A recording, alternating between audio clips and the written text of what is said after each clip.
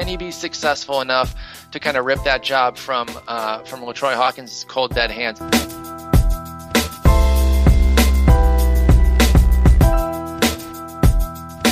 I really liked that acquisition. I think that he's going to shock some folks. Very interested in Shane Green. There must be like somebody's boss that watches these games through Twitter, because damn it, these tweets are out of control this spring.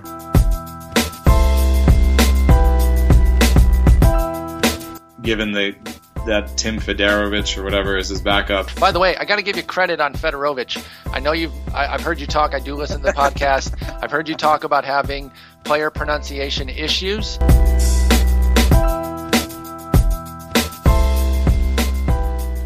Welcome to episode 211 of The Sleeper and the Bust. It's your Sunday edition, coming to you on a Wednesday, because that's how we roll sometimes. I am Paul Sporer, joined by Mr. Jason Collette. Jason, how are you, sir?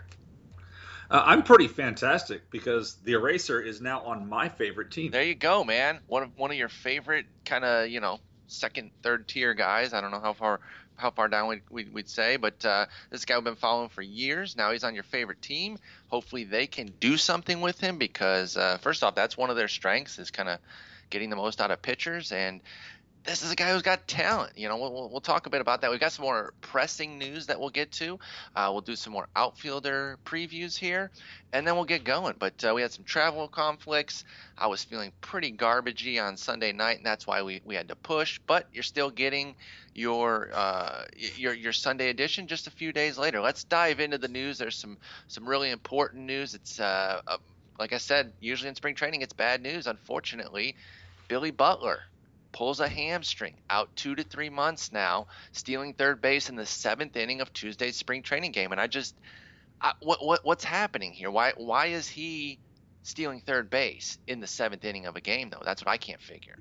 It's incredibly unfortunate, because he had such a great read on the pitch. He had a great lead. Pitcher was just totally ignoring him, because it's Billy Butler back exactly there. But the A's are really trying to push the pedal. They're not going to be a big power hitting team this year, so they've been. If you could take the extra base, take the extra base, and that applies to everybody. Billy Butler, pitchers in interleague games, whatever it is, you do it. He was just following coach's orders. This one sucks. He was having a great spring too, so that's unfortunate. Some decent news on the injury front here. Surprising to me, but I was surprised to read this. Brandon Morrow had an MRI. What's new? But it came back clean. Not only that, Dr. James Andrews declared it one of the cleanest MRIs he's seen in his career. How's that happen? San Diego. That's where medical marvels happen. When we saw it way back in the past when Ken Caminiti became this great player there, and other guys in San Diego. But the healthcare system in the United States has some issues, and you get closer to Mexico, and you can go over there and get access to other drugs that the FDA won't clear. Apparently, Brandon Morrow got a hold of something that made his elbow and his shoulder, everything that's falling apart on him, look brand new. So hopefully it'll be good for him. That's awesome. And yeah, if he gets that job locked down, I think we could look at least 180 innings out of him. I don't know about the 200, but I'd book him for 180 pretty easily right now. If you can get 200 plus out of Brendan McCarthy in 2014, anything's possible. That much is very true. And then this one was even more damaging. Another one that's a long-term injury. Clay Buchholz out 2 to 3 months with a broken heart because of a mean tweet by Jason Collette. Dude, it's the Uncle Cletus look. He's still going to be my boyfriend, but when you love someone, they say beauty is skin deep, but when you look at that greasy hair, the Uncle Cletus thing is really getting to me. He's a slack-jawed yokel. And if that one didn't give it away, folks, I can't help you, because that should have been the dead giveaway there, that these three were our April Fool's jokes. And I think we sold them pretty well, Jason. I think we tried. I tried to get through the last one without laughing. I was dying at the Mexico. Like you're talking about getting some better health care, some different medicines that you can get from Mexico. That was a sharp touch. And then the last one we had, if we had kept character through there, is Coco Crisp is healthy. That one should have been a dead giveaway, because that's completely false. The other ones, there is no news about Billy Butler, Brandon Morrow, or Clay Buchholz. But not only is Crisp not healthy, he's actually going to start the season on the DL. So that's unfortunate, but probably not terribly unexpected. Yep. Let's talk now. You mentioned a little bit about a racer, Erasmo Ramirez, joining the club. Let's expand a little bit on that, because I'm wondering, is this a situation where he's going to have a chance to start because of some of the injuries that have already hit the Rays? Are they going to kind of work him in with regard through the bullpen, because he obviously has some relief work in his history? Like I said, it's a live arm, but it has work to do. Feels like this guy's been around forever, because frankly, you've been trumpeting him for a while. But he's only 25, so we're not even near the end of the road here with this guy. What do you think is going to happen with him in the short term? Well, in the short term, he's going to be in the rotation, just because they have to have somebody in the rotation. I mean, they're right now they're down to Archer opening day, followed by Odorizzi, followed by Nate Carnes, followed by Dewan Brazelton and Wilson Alvarez. So they needed some help. So with Smiley and Cobb both not going to be available to start the season, there was talk of Matt Andriese going to be in there, but they sent him down. People overreacting to Mike Montgomery. Oh my God, how could the Rays trade this guy? I mean, there's nothing there. That's a middle reliever ceiling. That's what that guy's down to. It just he hasn't bounced back, hasn't developed like they thought, like the Royals thought he would, like the Rays took a flyer to see if he could. So right now, I mean, Ramirez is out of options, so he's got to stay up. And for them, he's going to pitch in a rotation now. Once everybody's back, if Nate Carnes isn't cutting the cheese, then Ramirez could stick in the rotation. If Nate Carnes is cutting the cheese, then he would be out of the rotation. But that's what Ramirez, he's going to stick with the club. So he's either going to be the long man, like the Cesar Ramos, the guy that comes in and works the game when the starters has crapped the bed, or if Carnes is bad, then Ramirez sticks. And the fastball changeup, Rays, that's what they want, man. They want you to have a fastball and changeup. And Ramirez has got a great changeup. The problem is he's got no command of his fastball. Hopefully Jim Hickey can do something there, work on his command, and make him usable. He actually went undrafted in my new home league. I don't think I picked him up, or I didn't bring him up, or maybe somebody else did. I don't know. But I'll be putting in some fab claims in him on this weekend, because my original boyfriend, is now one of my favorite teams. There you go. I'm going to be taking a look too, and there are just times. First off, obviously, when someone gets traded for, there's a chance that the team that he was on didn't have a spot for him, and the new team, some on these more fringy guys, these guys who are toward the back end of the roster, it's usually because there's no spot for him in one place, and the team that wanted him is actually going to utilize him. So that's one reason to be interested. And like I said, there's just some talent here, I think, that can be untapped. So I'm going to be interested in him as well. Someone I'm not going to be interested in, I'm sorry, I just can't do it because I just don't see any reason to. But Tim Lincecum was named the fifth starter in San Francisco, and whoop-de-freaking-do. I'm sorry. I would love to be wrong here. I'd love for him to give one more kick of excellence, but he's not even going to get to no-hit San Diego this year because they're too good. So I don't know what the heck he's going to do in 2015. This is what Tim Lincecum's careers come down to. When he starts against the Braves or the Phillies, you start him. When he doesn't, you sit him. There you go. So like 3 starts this year, maybe if the schedule breaks in his favor. I mean, when you look at, you're going to sit him in Colorado. I don't want you. The skills are in decline. If he were to move to the bullpen, I raise an eyebrow. Like, hey, 100%. Let's see, he's a starter now. Forget it. 100% agree. I would still find some interest there because I think he could still be a super reliever. I know it's something that's been said for years since he kind of fallen on hard times, but I still think that's a chance for a big second act for him. And frankly, I wouldn't be surprised if he's faltered again as a starter. I'm not buying Santiago Casilla for a full year. I think there is a small chance that Lincecum could evolve into the team's closer even as soon as this year. So I'll keep an eye for that. But here's the thing: we're banking on Lincecum to have a Scott Kazmir rebound. I mean, we all thought Scott Kazmir was dead. With good reason. He came back. Well, yeah. I mean, he came back. The velocity came back. The crispness on his pitches have come back. None of these things apply to Lincecum. The velocity hasn't. It just continues to decline. If people want to poke fun at Justin Verlander's decline in velocity, accelerate it, and that's what you have with Tim Lincecum. That's the thing. And he's basically a 2-pitch guy right now. And the changeup's still a great pitch, but the fastball gets worse, and that only makes the changeup look more hittable. And if he can't get ahead, he doesn't use the changeup that much. So, yeah, again, if there was any inkling of him going to the bullpen and going closing, I would be very interested in having him. I'd like him for an inning. I don't want him pitching 5 or 6. Can't have it. Let's talk some outfielders. Yesterday, and I got to about the top 20 or so. So you and I are going to get as deep as we can from about 21 or so. I don't know, all the way down. We got some time here. Let's see what we got. Let's continue with the groupings here. I got these guys as some emerging outfielders, some potential number ones. 5-pack here. You let me know who you like best out of Christian Yelich, Jason Hayward, Charlie Blackmon, Mookie Betts, and Jorge Soler. Man, it's really tough to slow down the Betts steam train. Really, it really is. And here's the thing, though, and this is what I always say. This is why you have to watch and listen to things. When you and I were out in the Arizona Fall League in 2013, you weren't in the conversation with me at the time, but I believe it was just Eno and I were standing there talking to a scout that all three of us know. And he said, Mookie Betts is the best player in this Arizona Fall League, hands down, bar none. I know you guys play fantasy, draft every share of him you can. Nice. That was the only thing he said. And you know what?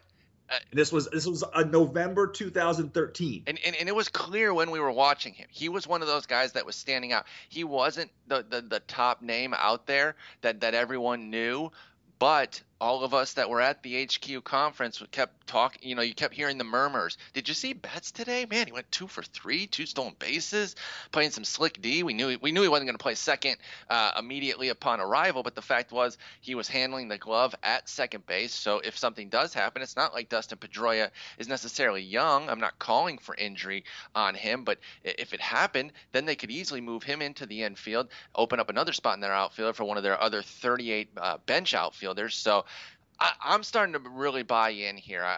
And honestly, the one thing I really like is that despite all of this hype, I don't think his fantasy price is really over the top. I think Chris Bryant costs more for having done less. And it's not that you can sneak bets. He's not coming cheap. I wouldn't say that. But when you compare the hype to the cost, I'm pretty surprised that he's not, a top 50 pick the way some of these guys get pumped up. That is something that I would expect the way Betts is talked about, and yet he's a top 100 pick still. But even sometimes he jumps out of the top 100. In fact, on Fantasy Pros, his ADP is 105, so he's not even in the top 100 across all the 6 sites that they utilize here. So obviously he's going to be higher at, say, Yahoo, because he still qualifies at second base there. And just like that, he's 74th there with a low of 131 over at Real Time Sports. So, it's fluctuating based on kind of his eligibility. But I think there's actually a decent price on him when you consider the skills and the hype. And I've scooped him up in a couple of my later drafts here. Now I've got 3 shares, and I'm very excited. He's a full round behind Jay Bruce. Good Lord. See, and I'm even in the camp of a Jay Bruce comeback, but I'm taking Betts easily. It's not a speed-only profile, folks, by the way, for those of you that might be concerned that he's just another burner, or if you're not too familiar with him and you're thinking, Billy Hamilton, last time I bought one of these speed-heavy guys, that's not his game. First off, he's not going to be a 50 steal guy. He's more of a 25-30, but there's some legitimate pop there, and there's great plate patience that we've seen, and we saw it translate when he got up. This wasn't a Marcus Semien who did it in the minors, and then it couldn't translate. He had 21 walks and 31 strikeouts last year in his 213 plate appearances. I think Betts is the real deal, and I'm really hyped on him. I'm super excited about his 2015. Mm-hmm. All right, sorry, I think we both got caught taking a drink there at the same time. And within that tier, obviously, there's a lot of excitement for all of these guys, or maybe not all of them. I don't think Blackmon's getting the love. In fact, I'll talk a little bit about him because I think that he is almost a value at this point, because I think everyone is expecting some major drop off that I'm just not sure is going to be there. Listen, I understand that he had a 1034 OPS in April and nowhere near that the rest of the season. But even if you just took from May on, he still had 14 homers and 21 stolen bases just in the final 5 months. So if you prorated that out, that's 19 and 28 with a 723 OPS. So he was still putting up the numbers. And I know a 723 OPS is not special, but it's passable. And obviously, I'm sure a lot of that good work was done at home still. I don't care, though. We say that as a negative about Colorado guys. It's only a negative if they're no longer Rockies. So I honestly think that Blackmon has spent the draft season a bit underrated. And as much as I like Dickerson, I'm not sure they should be as far apart as they are, which is about 50 picks. I think Blackmon, that's another guy that late I kind of changed my tune on a little bit because I was a little bit skeptical on him. I had him pushed down my board. And then by the time the middle of the draft season hit, I really bumped him up and made sure I got a couple shares of him too. Yeah, I mean, it's still numbers over the whole course of a season, and that really, I know I'm guilty of it as everybody else is. Where you say this guy Nelson Cruz destroyed the baseball in April and May, was barely league average the rest of the season, but overall it's still 40 home runs. I don't care where they came from. How the guy performs in the season is really relevant for trade knowledge. Yep. Sell him high, buy him low, that kind of stuff. Absolutely. With that, and I think Blackmon has been. I've seen him go high. I've seen him go low in different things with it. But I'm not terribly concerned. I would, of the five that we've listed here, Yelich, Hayward, Blackmon, Betts, Soler, I think I have my most reservations about Hayward. And Yelich, because while they're both good, I think they're both in the same area because they don't get enough loft on the baseball. Yeah, and Yelich specifically, he was somebody that I included in my hitters wet blanketing series there, where I just talked about three guys that really loved that maybe we need to tap the brakes on just a little bit, and I just don't see where the power breakout's going to come with a 60% ground ball rate. He can still be a very good fantasy player, but I think people are projecting a lot of growth that I'm just not sure we see the growth. But even a repeat of last year would be perfectly fine for Yelich, but I don't think that's what people are paying for. They're paying for something quite a bit more with the 80th pick. I've seen him go as high as 60 in a league that I was in. So there's a lot of love for him. I get it. Long term at least, but short term I'm just not sure. I think the way that he can deliver value for those folks is to jump over 100 runs and maybe run even more or hit for a higher average. I don't know that we're going to see too much more than the 9 homers we saw last year, maybe 12, maybe he gets a few extras, but that's not moving the needle all that much for me. I like him as a player, especially long term, but I'm a little bit tepid on him this year compared to where his cost has been. So I definitely here's something I'll point out with him. So as I'm talking about this, go ahead and pull up his player page in the tool you and I use. Okay. So what impresses me about Yelich is that most of his home runs come to dead center field. That's impressive. He doesn't rely on pull power to hit them. Now, if you look at his spray chart and see where his outs go, most of his fly ball outs go the other way. So this is a guy who basically is like, if you think back to my youth, Wade Boggs, a guy that went the other way. You look at Yelich, and he does a lot of his hitting, a lot of his deep fly balls are to center and left field. Those balls, there's nobody that makes a living on opposite field power. It doesn't happen. Yeah, that's so if he's going to start becoming a big power hitter, it's going to have to be a change in process where he starts yakking some baseballs and really turning and burning on him. Because right now, the ones that he tries to turn and burn go into the ground, and they burn worms and become outs. But you look at the fly balls, I've never seen a split like this where you look at the guy's fly ball outs, and just about every deep one except for a small handful are all to left and center field. That's crazy. Which is crazy for a left-handed batter. Yeah, that is absolutely that's really interesting. I'm looking at that right now too. So a very interesting group, and I put them there because I think they could all be potential number ones if everything broke right for you. But if I'm betting on one, no pun intended, but it's an easy pun, I guess. But it would be Betts. I think that his power and speed combo, the fact that he's going to probably be at the near the top of that lineup, is going to translate for runs. I think the average is going to be there, but even if not, the OBP should be to keep him scoring those runs. He's who I like best of this group right now. All right, then our next tier is a group of guys who they're not quite stars, and one of them probably is a star, but he can't be a star this year because he's going to miss some time already, and it's going to be hard for him to kind of make up that ground. And it's Jay Bruce coming off of an awful injury-riddled season, and then Hunter Pence, that's the guy who's, he was a star last year, but probably only going to play 5 months. I guess he could still be a star-level talent and a number one outfielder, but I'm just preaching caution with him, of course.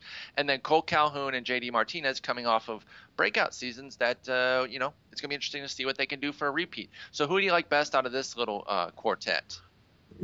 Honestly, I narrow it down to two out of Martinez and Calhoun, and I think Martinez is clearly the best one. A couple of things I like about him, he's got power to all fields. He doesn't, getting back to the Yelich point, he doesn't have to hit the one spot, and Calhoun does. You look at Calhoun's home runs; they're all to right field. They're pulled home runs. He doesn't hit home runs anywhere else. Martinez can take you out to right field, center, left, doesn't matter. He's got the power.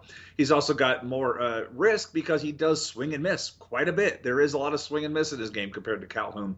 And we saw last year in the second half how a lot of people stopped throwing him fastballs and threw him a lot of junk. I mean, he saw 58% non-fastballs last year in the second half of the season and still hit 292, 342 and slugged 478. So he was able to, it didn't eat his lunch alive, where some that kind of approach would kill other guys. But it worked for him. So once the league said, okay, forget throwing the fastballs, let's try to do some more, especially sliders, because of the way he swings, he was still able to put up really good production. And that's, to me, that's the difference. There's more risk in him, but he's got power to all fields. And in this day and age, power's at a premium. I'm going to take him. Calhoun's an interesting guy to me because, he was somebody that I was kind of like, what's with all the hype here? I'm not sure I'm seeing it, because it's not like he runs. The power was fine, but not special. But honestly, what it is it's being part of that lineup and atop that lineup and the runs scored. The fact that he scored 90 runs last year is really impressive when you consider he played 127 games. So if he had gotten a full season, we're talking about 115 or so. Now, you can't just do that and say, listen, full season this, full season that, because very few guys play full seasons, so probably not 115. But the fact is that if he plays like he did last year, he could very easily get 100 runs scored. Obviously, when you're getting on base with Trout and Pujols coming up, that's got to feel good. But that lineup is a little bit weakened this year. Obviously, Josh Hamilton, first off, wasn't great last year and won't be there, so that's not necessarily the big loss. But Howie Kendrick won't be there, and he's a really good player. I don't know how crazy I am about Matt Joyce, David Freese there, but the fact is he's still batting directly ahead of Trout and Pujols. I still think Calhoun's runs are going to be there. That's where he derives a lot of his value. I think he can actually improve on that 325 on base percentage. I think he's a little bit better than that. He needs to cut out a little bit of the swing and miss, maybe stop going for so much power, and get on base a little bit more frequently. And then he's an easy 100 run scorer, and that's a nice way to drive a lot of value. So I like Calhoun, but I love your points on Martinez. I think he's for real. I've been buying him left and right this year. Well, two other things I'll point out. One completely unrelated, but with the Calhoun, the numbers just aren't the same versus left-handed pitching, and I've pointed out how there's more lefties in the AL West than any other division in baseball. So that's just something to keep in mind with him as far as his batting average and holding down his power. Unrelated, getting back to the runs, how many runs he scored. I was thinking about this last night, and I'm going to switch this over to catcher really quick. But Russell Martin, we know he's going to hit second in the lineup in the Blue Jays with Reyes in front of him and all those the three amigos behind him with all that pop. How many runs do you think would you project Russell Martin to score? 90. I mean, all right. That would be double his run total from last year. Holy hell! Yeah, he scored 45 last year for the Pirates. So, and when I looked at this, I tweeted something out last night. Way too high. We haven't had a catcher score 90 runs since Joe Mauer. Buster Posey's never done it. It's been Joe Mauer. He did it in 2008 and 2009. That's been it. And we haven't had it since. But you look at it, and I made this. I did a not to copy Tristan's, but I did a bold prediction saying the RotoWire, and I said Russell Martin's going to score 90 runs this year. Yes, I know it's double his runs scored, but you look at that lineup, you look at how much he can play, and they can also DH him now. Yep. Whereas in American with the Pirates he couldn't, so he can get more time. When I look at that lineup with Reyes on base in front of him and that Thunder all behind him, I don't know how he doesn't score at least 75 runs. Yeah, absolutely. He's got to take a major jump. It might not be the double, but this has got to be a 7-year high. for him, because that would be higher than 63, because earlier in his career, 2007, 2008, he dropped 87 in both of those seasons. So I think obviously the number I said, I think he can top that. But even if he doesn't, I think we're going to see a 7-year high, so at least north of 63 here for Martin. He's another guy I've been getting a lot. I don't even need the 402 on base to repeat. Because I don't think it will, but I don't think we need it to see this big run scored situation. Yeah, if you're getting 80 plus runs from your catcher, you don't need 402, man. You'll be happy with 352. Absolutely. Because he'll have more runs. He'll have you're looking at AL only league. He'll have like 25 more runs scored than anybody else. Filthy. Let's talk about some mashers here, and I included a guy who's DH only, but we didn't have a DH specific podcast. So Chris Carter gets in here with Mark Trumbo, Marcell Ozuna, and Brandon Moss. These guys are all 4 pure power guys. If you need some pop, this is where you can go. Who do you like here in this group of 4? Excuse me. Man, I there's no way I could even choose between Chris Carter and Brandon Moss. I love both. I think there's 75 home runs there between the two of them. Nice. And honestly, one of them's going to hit 40 this year. I love Moss. I think it's going to be Carter, but Carter's going to be a beast. Yeah. As long as he's there in that park. Now, if Houston does trade him for whatever reason, that would suck. But I think there's 75 home runs there between the two of them. And I don't like Trumbo just because that's a guy who belongs in the American League, and I don't like him in Arizona at all. And Ozuna I like a lot, but I can bank on 30-plus home runs from the other two, and if I want masters, that's what I want. Yeah, Moss is my guy there. I absolutely love him. I'm with you. I like Carter as well, but if I'm picking just one, it's got to be Moss. I think he's shown in spring training, at least so far, by playing with some regularity, that the hip isn't a major issue for him. It's not like he's played all spring training. I think he's only got maybe 15 games played. So I don't know how many total the Indians have played. But he's out there playing. He's still hitting. I think a large percentage of his hits are extra base hits. So the power's still there. This guy is just a power beast. And he's actually going to a park that's really going to accelerate him. I know you wouldn't necessarily think of Cleveland as a hitter-friendly park, but it's friendly to power lefties. And so obviously he's getting out of Oakland, which hurts, pretty much all aspects of hitting. And it didn't hurt him, by the way, because that's how transcendent his power is. So now he's going to a place that could accelerate it. Yeah, I think north of 30, he's going to set a career high in home runs this year. I'm very excited about Brandon Moss. Let's talk about. I have him in 3 leagues already. I've got it. I'm matching at least matching that, because I got him everywhere too. I'm just because he's first base outfield too. So sometimes if I wait on first base, I can get him as my first baseman very late, or even a corner, and then of course outfield. There's just options, and obviously. First base, pretty deep. Corner first base, really deep. But still, it's because of guys like him that make it deep, because there isn't a lot of love out there for him. And thankfully, you and I aren't in a ton of leagues together, except where we actually co-manage, because we would just be racing to get Moss, and it would be annoying. We have him there too, don't we? Yes, we do. Let's talk about some guys who do a bit of everything. We got 2 different groups here. We'll break off the first one. Alex Gordon, Melky Cabrera, Brett Gardner, Gregory Polanco, and Rusney Castillo, some of our favorites in here. So it might be a tough pick for you, but go ahead. Yeah, the Melky love for us doesn't really need to be discussed. Yes. For me, it's Brett Gardner. For Brett Gardner, I think he out-earns Jacoby Ellsbury this year. Ellsbury is being drafted in the top 25. Gardner's going 50, 60 picks later. I'd much rather have Gardner. Wow. I honestly, I'm with you. Obviously, we took him. In labor. Gardner's somebody I think that doesn't get the love that he deserves. I'm not sure that he's going to repeat the power, but I don't think he needs to.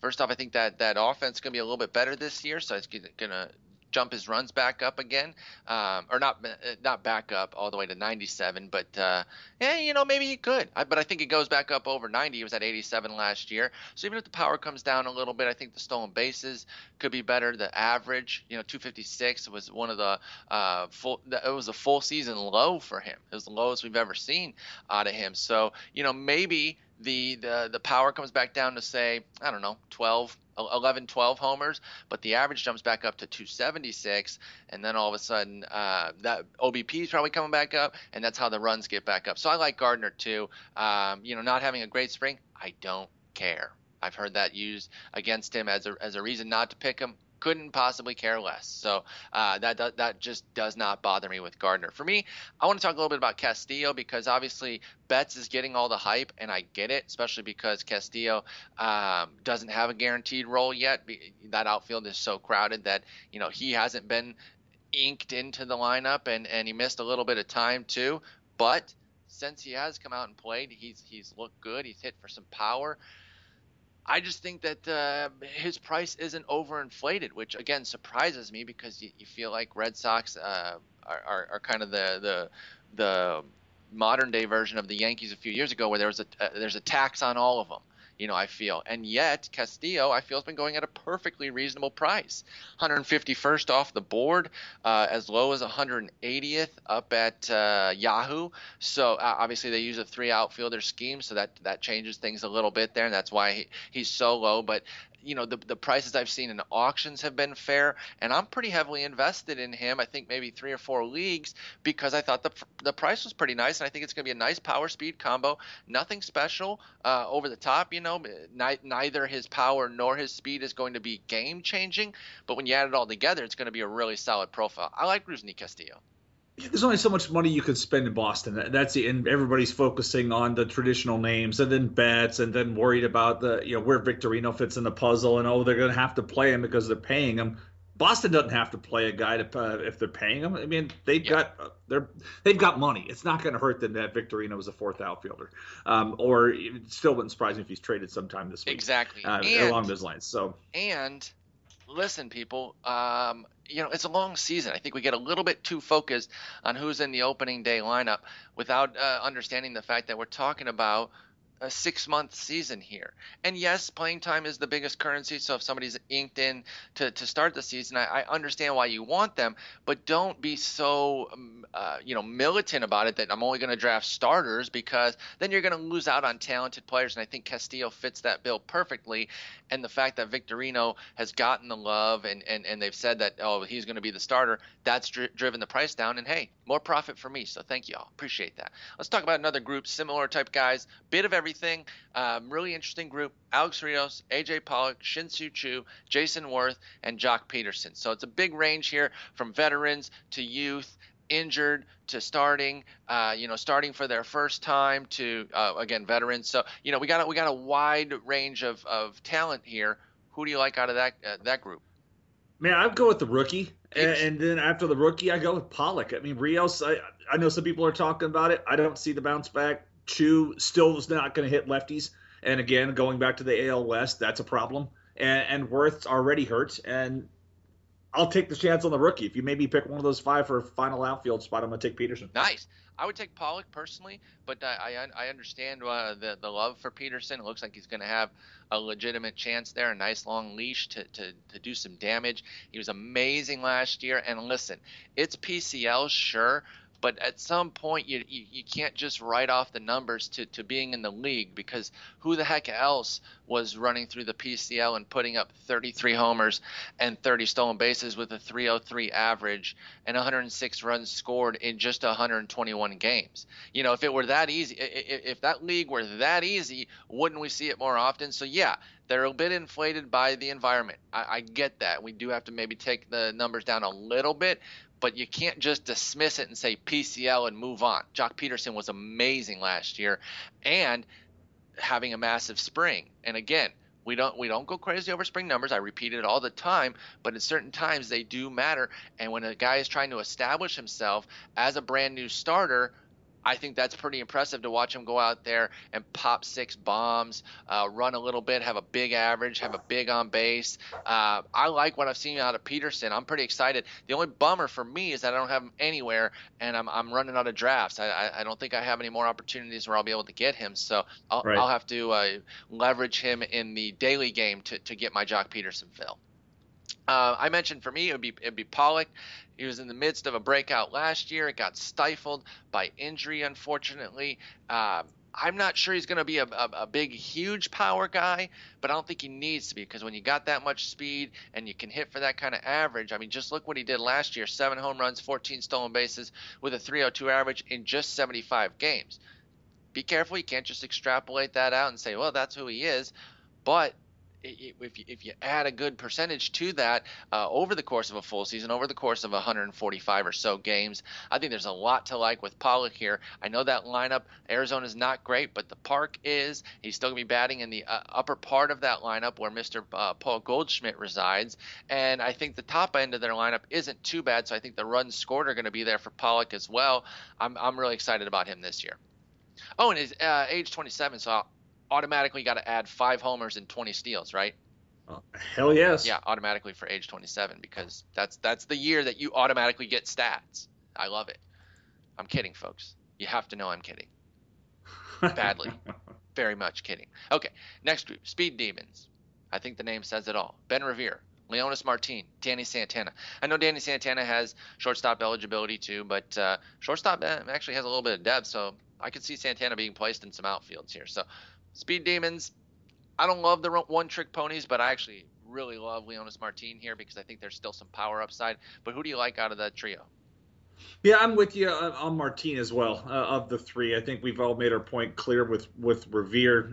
He can get on first, he can steal second. That's not who in the hell's going to drive him in. Right. Santana is what he is, but I think Martin, if you're looking for upside, he's got it. Now, your point that you've been mentioning now throughout this show, it plays here because he is a lefty. Lefties have mashed him or have murdered him. So the fact that being in the AL West is tough on lefties, that needs to be taken into consideration. But frankly, even if he just repeats what he's done the last 2 years, that's still a solid $20-something player, and he's not overhyped. Thankfully, I really enjoyed the price that Martin's been available for this year, and I've snapped him up in several spots. Let's talk about guys who are potentially on the rise here. I think we could see a breakout or two out of this grouping. They're being treated as such. They're being drafted as such. Some guys not so much. The first guy, Will Myers, it's real divisive. Screw that guy. It's real divisive. Some people still love him. Others hate him. Avisail Garcia, I think same kind of thing. Avisail Garcia has his believers, but then there's others who are just saying, I don't get it. I'm actually in the camp of I do get it. I'm very excited about him. But I can understand why some are a little bit skeptical, but I think Garcia is going to be a very interesting player this year. And then Lorenzo Cain and Avisail Garcia's teammate, Adam Eaton. Who do you like here? I know it's not Myers, so who do you like out of the last? Yeah, no kidding. I'm an Adam Eaton guy. I like that. I'll put this out there because I don't know if it's been published yet. I have the Chicago White Sox going to the World Series. Hot. Yes, this is my Milwaukee Brewers pick of last year that failed me on the last day of the season. Man, damn it. Me, you, and who was it? Cliff Corcoran? Yes, the three guys that was the three. With published Milwaukee picks, and we thought we were so hot, talking mad trash. And whoops. So disappointing. Whoops. But here's what I mean. What I like about Adam Eaton, he's going to have Melky behind him, then he's going to have Abreu, then he's going to have LaRoche. So he gets on base a lot. He's got Melky, a guy that sprays the ball around. So if you're going to go to double play depth or anything, there's a hit and run opportunity. There's a lot of opportunity there in that lineup for him to score a ton of runs as long as he stays healthy. I made this point about Span, so I'm hoping that as I'm defending Eaton, he too doesn't go out there and get hurt because I thought Span was in the shape to do this. But I've heard people say Cole Calhoun's going to lead the American League in runs. Screw that! It's going to be Adam Eaton. Nice. I like that a lot, especially as somebody who's pretty heavily invested in Eaton as well. And I like the White Sox. With you being on the White Sox train there, I already picked the Indians to win that division. As a Tigers fan, I'm really getting nervous. And frankly, I was getting nervous all the way back in October before any of the moves really started. I thought the AL Central was the division on the rise, the one to be looking out for. And that was even with the fact that I didn't think that the Royals had staying power. So even bumping down the team that had just made the World Series, I still thought my Tigers were in trouble because the Indians and White Sox had good cores. They went out, did some solid moves in the offseason, and then Minnesota continues to get incrementally better, so they're not going to be the walkover that the Tigers can just get a bunch of wins from. So, as a Tigers fan, I am really getting nervous about this dang old division here, but hopefully they can still at least make a wild card. For me in this group, I do love Eaton, and I do love Garcia. I think I made it known about both. Anyway, so let's talk a little bit about Cain. I would love to see a huge breakout from him, but I'm just not sure it's there. looks the part 100% right out of central casting for just a stud center fielder. When it's on, the power can look good, but it's fleeting. The speed is amazing. The one thing I do really worry about too is the playing time. We've never seen him play more than 133 games. That was last year, career high, 502 plate appearances. But the ball's out. Do everything you can defensively. That's where you get a little bit worried about these kinds of guys because they can hurt themselves, and obviously it can affect them at the dish. That's one concern for Eaton too, because he's a gamer. He's got the grit. That's why I'm so surprised Arizona traded him. For as hard up as they are for grit, how the heck did he get traded out of there? That made no sense to me. But that worries me a little bit about Kane. So good defensively, can get to so many things, a lot of sliding, diving catches. I hope it doesn't affect him injury-wise. I do see more stolen bases. I do think that if he does play, we can get a 70-run season sort of thing. I just don't know that the power is going to develop the way I would like it. So I think he's probably going to be more of an 8-homer guy. But listen, 8 homers and 35 stolen bases. We're talking about Leonys Martin putting up solid $20-something seasons. That's what Kane can do. And I think he was like a $25 player last year. I think he could do it again, even if the average comes down, because I think the stolen bases could go up. So I like him. I don't know that it's going to be the huge breakout that people are looking for. Agreed. Let's talk about some stable veterans here that you can get some decent value out of, because the fantasy community as a whole hates veterans. They're very ageist. Best player in the world, Curtis Granderson, Michael Kadire, Steve Pearce, Carl Crawford, and Desmond Jennings. How sad is it that we have to lump Desmond Jennings into this group? I know. But he's earned it. This is it. I mean, here's the thing. I don't really want you. Desmond Jennings, I see him falling everywhere. Oh, yeah. Everywhere. No, but for good reason. He's an afterthought.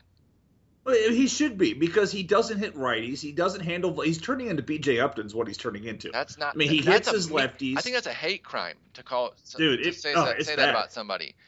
I don't know if he's going to change his first name to Melvin Jennings when he starts further decline. But seriously, I mean, this is a guy, for all the hype, for all the everything, the whole plate discipline hasn't come up. Down in the minors, he had 14, 15% walk rates year in and year out. That hasn't really carried over. He doesn't handle right-handed pitching that well, and he leads off almost by default on the team because he still can work counts. It just I don't see another level for him.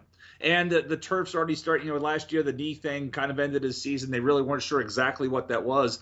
Playing on that turf day in and day out, that doesn't help. They're moving him to left field this year, so that's going to help. And Kevin Kiermaier, who we'll talk about in a little bit, is going to be playing center this year most days with that. So that may help Jennings somewhat. But for me, Granderson, if I'm down here, I'm drafting for a specific skill.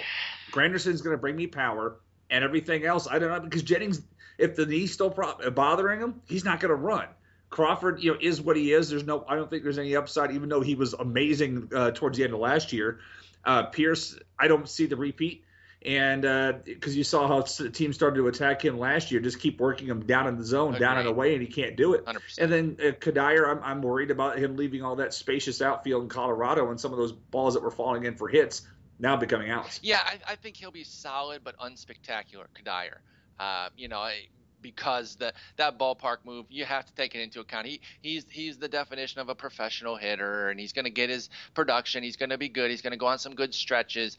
But overall, moving from that park to Citi Field, that's just going to hurt. There's just no two ways around it. What's that? Like Torrey Hunter. Exactly. So, it's fine. But Granderson's my pick here too, and it's not just because he's the best player in the history of the world. And for those of you new to the podcast, I loved Curtis Granderson when he was a Tiger. I still love him. My dog is named after him, and that influences me a little bit. But I think there's reason to be excited about him this year because, he had that real tough start with the Mets. I mean, he was hitting sub 200 by into mid-May, and he was getting booed. And the coolest dude in the world in terms of like personality off the field, and you would think that he could be above the booing, but you know what? It's performance based. It wasn't based on who he was as a person, and frankly, he kind of deserved it because he was making that cash and playing like garbage, but got his head on straight a little bit, got back on track, and still ended up with a 20-homer season.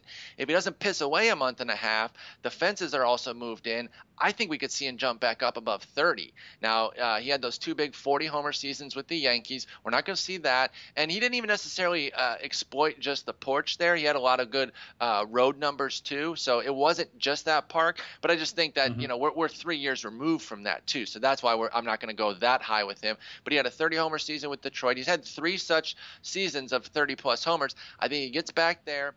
The average jumps up a little bit, not great. 227 last year. I think we could see like a 240, but 240 and 30 homers shouldn't be available as late as it is. But Granderson's been a bit forgotten, so I'm very excited about going him. Back to the other point, not that many left-handed starting pitchers in the National League East, and one of them's on the verge. One of them could be traded any day. Exactly. If Hamels gets moved out, it just opens it up even more for him. So love the stuff you've been doing this offseason with looking at handedness for guys that could have that trouble. I think another one, though, one of the ones that I looked at right away when he was traded was Adam Lind, and there aren't a ton of lefties in the NL Central that he needs to be too worried about. So I think he's going to feast over there when he is playing. Hopefully he can stay upright. So love the work that you've been doing with that, in addition to your new pitch stuff, which I've talked about on so many podcasts this year. So 52. I can't wait to see some of the results.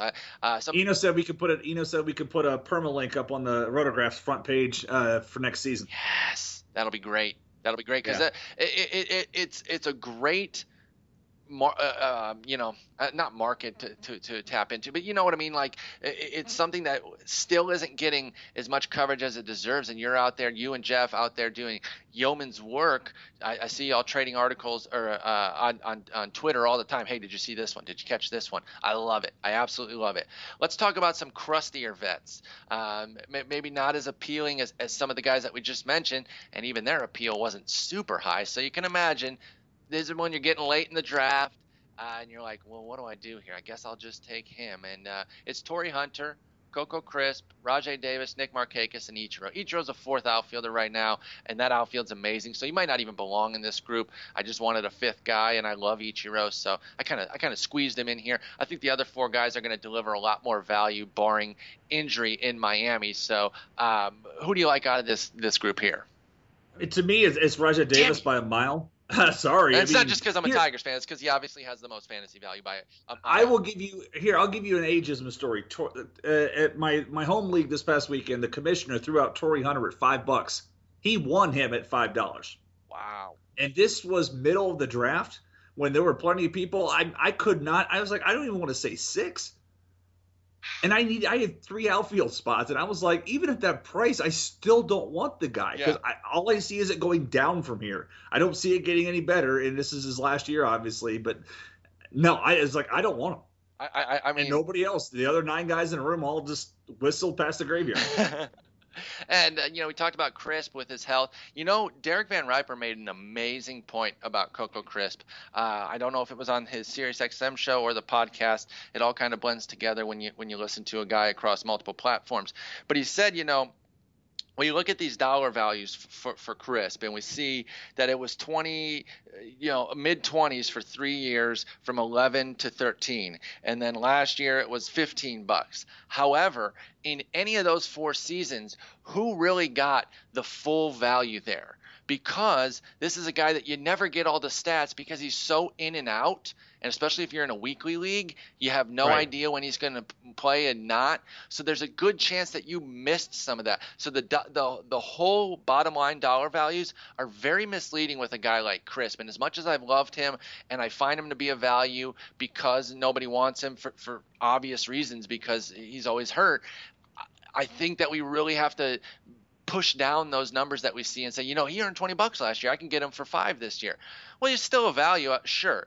But even for your $5 investment, you might only get $13 of the value because it's just you never know when he's going to be in. And obviously now 35, it's just going to get harder and harder to really trust him. So as much as I've liked Crisp in the past, I'm nervous. And I'm with you, by the way, on Rajai. I think he's the easiest, best value here because even if he doesn't play, even if he's the 4th outfielder, Ghost holds the job all year with Martinez and Cespedes, and Rajai just plays as a platoon guy against lefties and gets into, a handful of games against righties, comes in late in the games as a pinch runner, he's still going to steal at least 25 bases, if not more.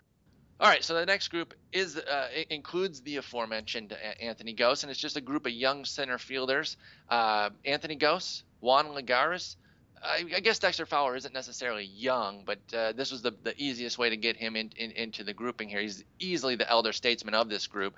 Michael Taylor for the Nats, and then the aforementioned Kevin Kiermaier. He played more in right field last year, but he's going to be the center fielder this year. So this group of young center fielders and one more veteran guy going to a new club that could be really exciting for Fowler. Who do you like here? This is an intriguing group to me because they're going to stay on the field because of their defense. Well, Taylor maybe not when guys get healthy, but the other four going to stay on the field because of their defense. Can they put up the production to be worthwhile? Right. In a keeper league, I want Michael Taylor all day long. Mm-hmm. But we're talking about reset leagues, so Michael Taylor's the last guy on this list. For me, if we go across the list, I mean, I like Kiermaier a lot, and not just because I see him play every day. I like him a lot because of the way the game, he can slash and dash, he can drop the bunts, that kind of thing. Ghost is not a hitter. I've seen that guy too much. He doesn't hit. Hey. Sorry. Nah, that's his homer. Sorry, but I mean, it's really, if you look at Ghost, Lagares, and Kiermaier, technically it's really tough to separate the three of them. I really don't feel terribly strongly about any one of these guys in a reset league. But if maybe pick one, I guess I'd take Kiermaier. Listen, I don't think he's a great hitter, and it's not just pure homerism. I've thought this one is with Toronto. I think he's a better hitter than what we've seen with Anthony Ghost. You're talking about a guy who's gotten playing time at ages 21, 23. It hasn't gone well, but still very young. I just think there's at least some strong side platoon capability here. I don't care that he went out and had a huge spring. That's not influencing this. I just feel that there is a little bit of punch in the bat. The speed is there. At least one thing, though, the defense will be there, so he is going to get to play a lot because of that defense, and that should at least help him be a stolen base asset. So even if he doesn't hit a ton, I think he can be better than the sub-700 OPSs that we've seen in all three of his seasons, even if he's like a 710 or something like that with some speed. I still have some love for Ghost, and I can't stress enough, it's not just because he's a Tiger. I swear, although I understand if people think that that's the only reason why. Let's move on to another group, our final group, and they're even younger than the last group. It's a group of rooks. These three rookies, very interesting to me. Steven Souza, Dalton Pompey, and then Arismendi Alcantara. Now, Alcantara obviously qualifies at second, and I can't even remember. We probably did talk about him on the second base podcast. However, probably talked about him at multiple positions. Yeah, I love the guy too. So anytime I can get a chance to talk about him a little bit more, I'm going to take that opportunity. But even if we did speak about him in the second base, and I don't know if that was me and you or me and Eno, but things have changed for him. His outlook has improved because Javier Baez was sent down, and that's just going to open more playing time for him because, frankly, sorry, Tommy La Stella, I'm not buying you as some major roadblock to Alcantara. Same goes for you, Mr. Chris Coghlan, and I know they'll both are lefties, so they're going to have the platoon advantage. Or no, he's a switch hitter, so no, they don't even have that. The fact is, with Alcantara, any injury that isn't to Miguel Montero helps him. In some form or fashion, even if Rizzo were to go down. Sorry, Cubs fans, I'm not saying that's going to happen. I'm just saying, worst case scenario, best player goes down. Mike Olt over to first, Tommy La Stella to third, Alcantara to second. No matter what injury happens, the way you finagle it, a lot of them are simple. If La Stella goes down, Alcantara goes right in.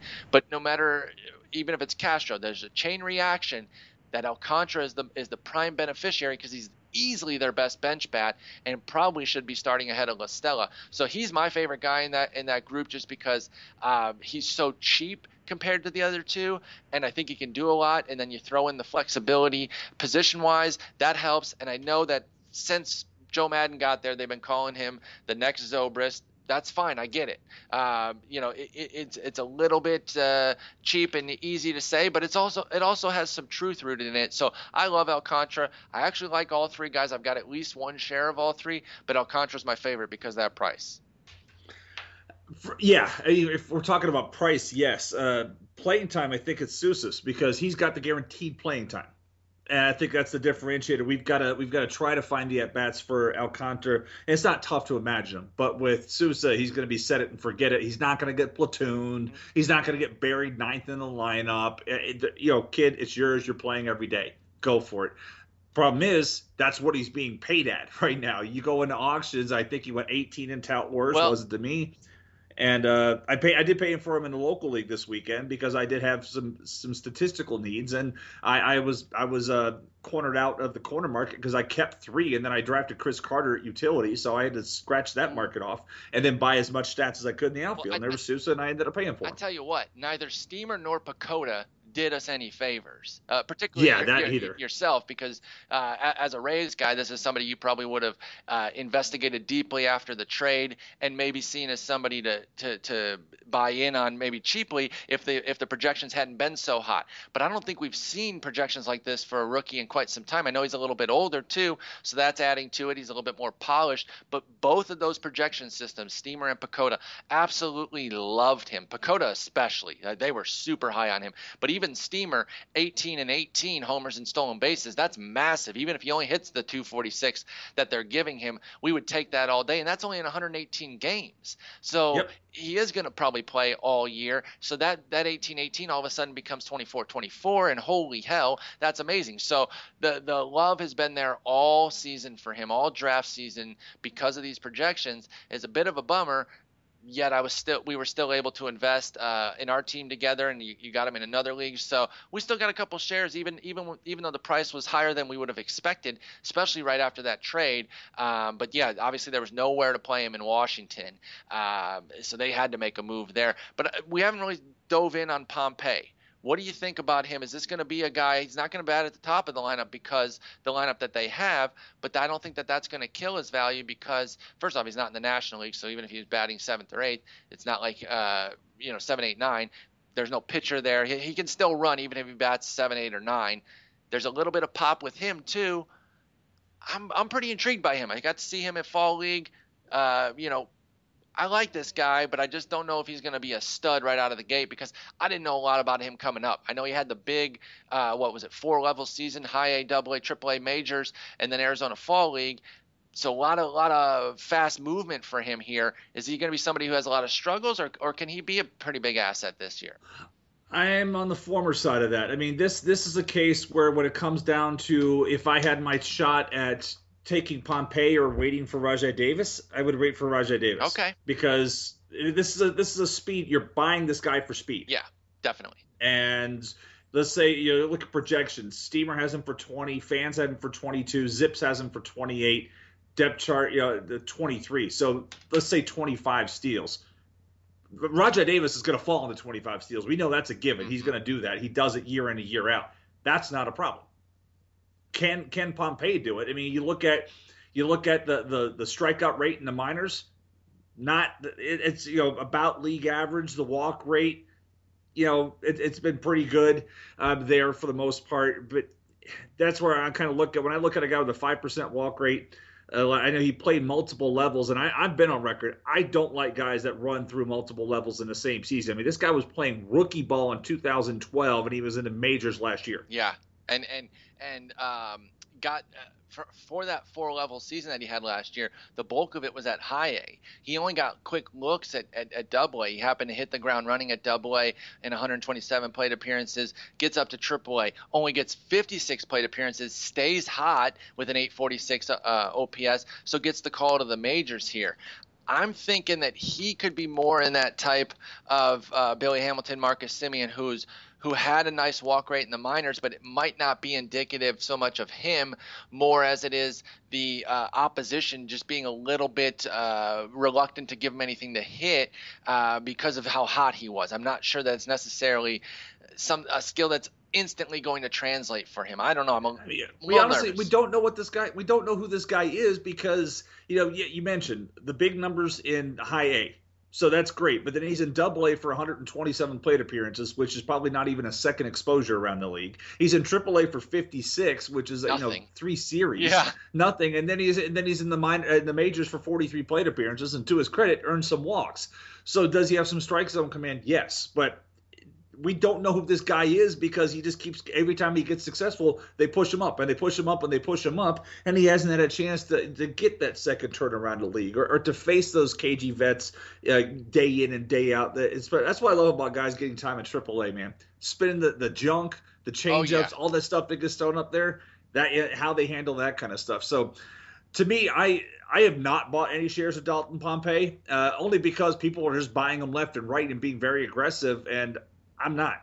Yeah, he's a guy whose price certain leagues he gets popped super early. Other leagues he lasted, so it was really kind of league specific. He wasn't someone that was, like Souza, who was pretty much consistently going at a pretty, I don't want to say high price, but at a price that you're like, okay, that's a pretty tough price for a rookie. But I understand why. Between the two, I'd much rather buy Souza, and in fact did when presented with the opportunity. I think I have one share of Pompey. The one thing I do like, or not the one thing, but another thing I like is that he is going to be batting lower in the lineup, so that'll keep a little bit of the pressure off of him. That's an intangible thing. Don't know how much that plays. But it is nice that, for a team that wants to be contending, they're not throwing him right into the leadoff spot and saying, hey, kid, do it. In fact, Roster Resource has him batting ninth. So that's kind of okay, kid, whatever you can deliver for us, we appreciate, but you don't have to be the catalyst for the lineup. Yeah, I will say this. If you're in a dynasty league and can draft anybody, his younger brother looks to be like Justin Upton was the BJ. Oh, wow. Go check out his younger brothers playing on the Canadian national team. Okay. So if you're in one of the, I know Score Sheet, a lot of the Score Sheet leagues, you can draft whoever the heck you please. And like you said, a lot of dynasty leagues also allow the same thing. So that's interesting. Keep an eye on that for those of you who are in those super, super deep leagues. All right, Jason, those are the groupings that I made. Is there anybody I missed that you really wanted to get a word in about?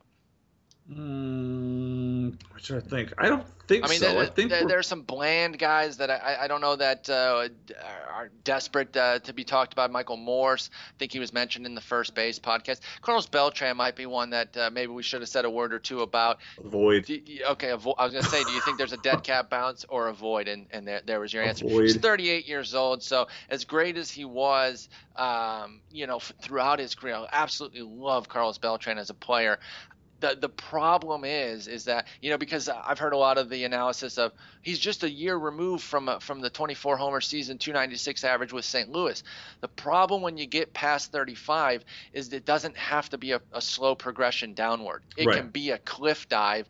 And it wasn't even a cliff dive last year. He was 98 OPS plus with 15 homers in his 109 games. So, he might do something like that again. I just don't know that he's going to get back to being special, as unfortunate as that is for somebody who had an amazing career.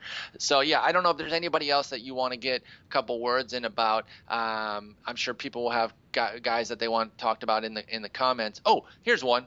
Michael Saunders. Obviously, when the injury hit, it looked like he was going to miss half the season. That outlook's obviously changed. He's not going to be quite ready for opening day, but he's going to be returning much quicker than the original prognosis. How do you feel about him in Toronto? I like him in Toronto. I know he teased the 2020 in the past. Does have splits aren't exactly clean, but they're not punitive for you to own. You have to hope that the leg holds up on the turf and that doesn't re-aggravate things because he's been playing on grass for most of his career, if not all of it. So you hope playing on that turf doesn't re-aggravate it. We discussed my tout team. I was thrilled to get him for $10. I was surprised the guy that's going to be a double player is going to be $10. Here's one guy that I've seen pop up because he's earned his. It looks like he's going to be a starting guy, and I don't know if you guys talked about him. What about Ryan Rua for Texas? Ooh, yeah, briefly mentioned him yesterday that he did have the starting job. So we were able to talk about him. What do you think he can do with that role? I heard somebody say that he could hit 20+ home runs, and no, I am not that optimistic about him. I'll tell you this: if I'm looking at what he can do, I would take him over Torrey Hunter. Okay. Because I think there's upside. I don't think there's Hunter. I would Hunter too. has upside, but I would take the fly on Ryan Rua over Torrey Hunter. Yeah, I think I would too. I think that's completely fair. I think and I had talked about the fact that he is a righty, but there aren't really any lefties out there that are going to push him. So it looks like he should get a chance to actually play here. So we'll see how that goes. That's not the hitter's haven that it used to be, though. Wasn't there some architectural change that kind of cut the jet stream a little bit? They did do some extra club seating or something that cut the wind tunnel out that used to push everything out to right center. That was rude. Didn't they know that It does suck. that we wanted that? It plays mostly. It plays mostly neutral. I mean, I was corrected on it. I think I tweeted something out, and some Ranger fans were like, "Dude, they changed it. Go check this out." And I went to go look, and I'm like, "Some bitch, you're right." Yeah, it's just not what it was, and I think that's a big thing that people are utilizing for Prince this year, because there's no discount. And for the Chew rebound. Yeah. And for the Chew rebound. I love Chew, and I really hope he rebounds. But man, you got me really nervous with the lefty analysis there, because like you said, that's not changing. You know, that he's not going to all of a sudden hit lefties here, and if he keeps breaking down too, that's going to cut into it. So I've grown nervous about my boy Chew, but that's all right. There are plenty of other guys I can get, and I'm not over-invested in him. I was last year. I was super invested in him. Anybody else that jumps out to you? No, I'm all set. Okay. Oh, one last one. I'll combine them. David Peralta and Inciarte came out of nowhere last year in Arizona to actually do some decent things. They had interesting pads. I think David Peralta was an independent league guy. Inciarte's more of a. He was a pitcher at one point. Oh wow, yeah. See, I didn't even know that part. I knew he was independent league. 26-year-old comes up. 8 homers, 6 stolen bases. That extrapolates out to 15 and 11. So he could have a double season. 286 average, decent plate skills, nothing special. Of those two, Inciarte more of just a pure speed play, but of those two, who would you be investing in? I like Peralta's skills. I would like at one point get into a fantasy league where you draft positions and say, I want the left fielder for Arizona, because I think the combination of these two could be really, or whatever position they're playing. I think the combination would be really nice. I might have the league for you then. I'm working on something. Obviously, time is running out, but I may have just the league for you. I'm not going to say anything else about it. I'm going to leave it vague like that. We'll talk about it after we hang up here. This is going to wrap up the Wednesday. I'm super busy. I'm heading out to New York for the double super secret probation league. Well, that sounds like a lot of intrigue there. We'll have to talk about that when you get back. But I'll let you get back to work. Thank you for joining me on the Wednesday edition here. We will be back on Sundays. We will do Sundays regularly, although it's going to be interesting because I'm going to be starting my chats on Sundays, so we might have to do them Sunday afternoon when I do my Sunday evening chats. But, folks, we won't do too many Wednesday editions for the Sunday one. It was just a scheduling conflict, and I felt like crap. I just felt like garbage on Sunday, so I had to push.